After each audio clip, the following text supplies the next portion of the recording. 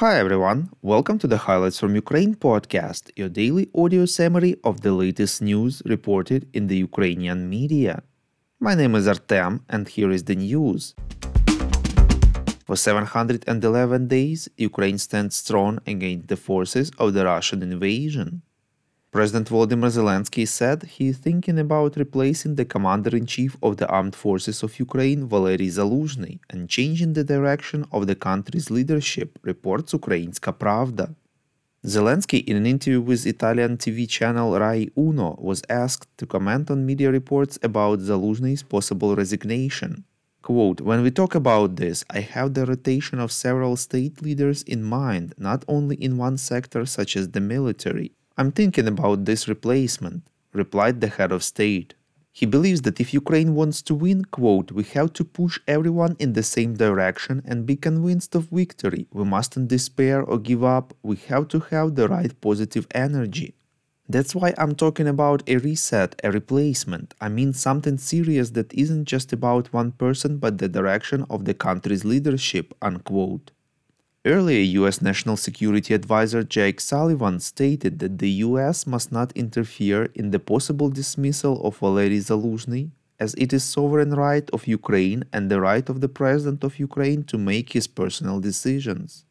On 29th of January, several Telegram channels and media reported about the alleged dismissal of Zalyzhnyi from the position, but the office of the President stated that no such decree had been signed. In the same interview, the President of Ukraine admitted that the situation on the front line has reached a deadlock due to delays in the supply of military equipment. He pointed out that he was talking only about the war on the ground. Quote, "We are fighting against terrorists who have one of the largest armies in the world. Ammunition is not enough. We need modern equipment," unquote, Zelenskyy noted. He added that the naval operation has achieved positive results, for example, setting up a grain corridor in the Black Sea. He also pointed out that the Russian army has been unable to advance significantly and has been stopped.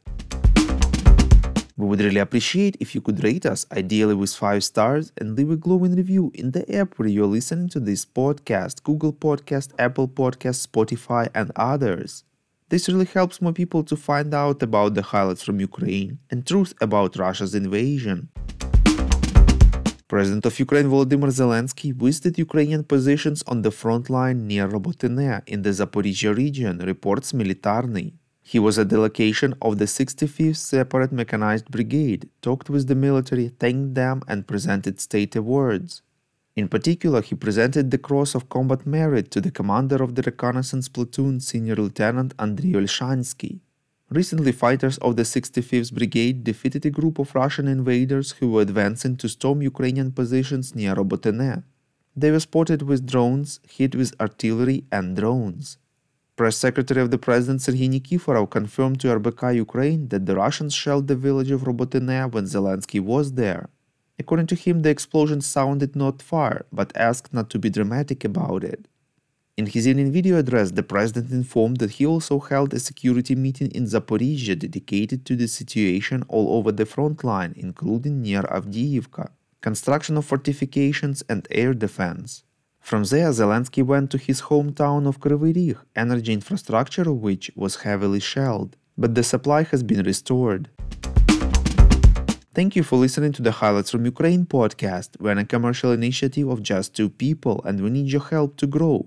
Share information about the podcast, rate us in the app, subscribe to our Patreon. With your support, we are getting better. We call on you to demand from governments of your countries to impose the toughest sanctions possible on Russia and its citizens to stop their invasion of Ukraine.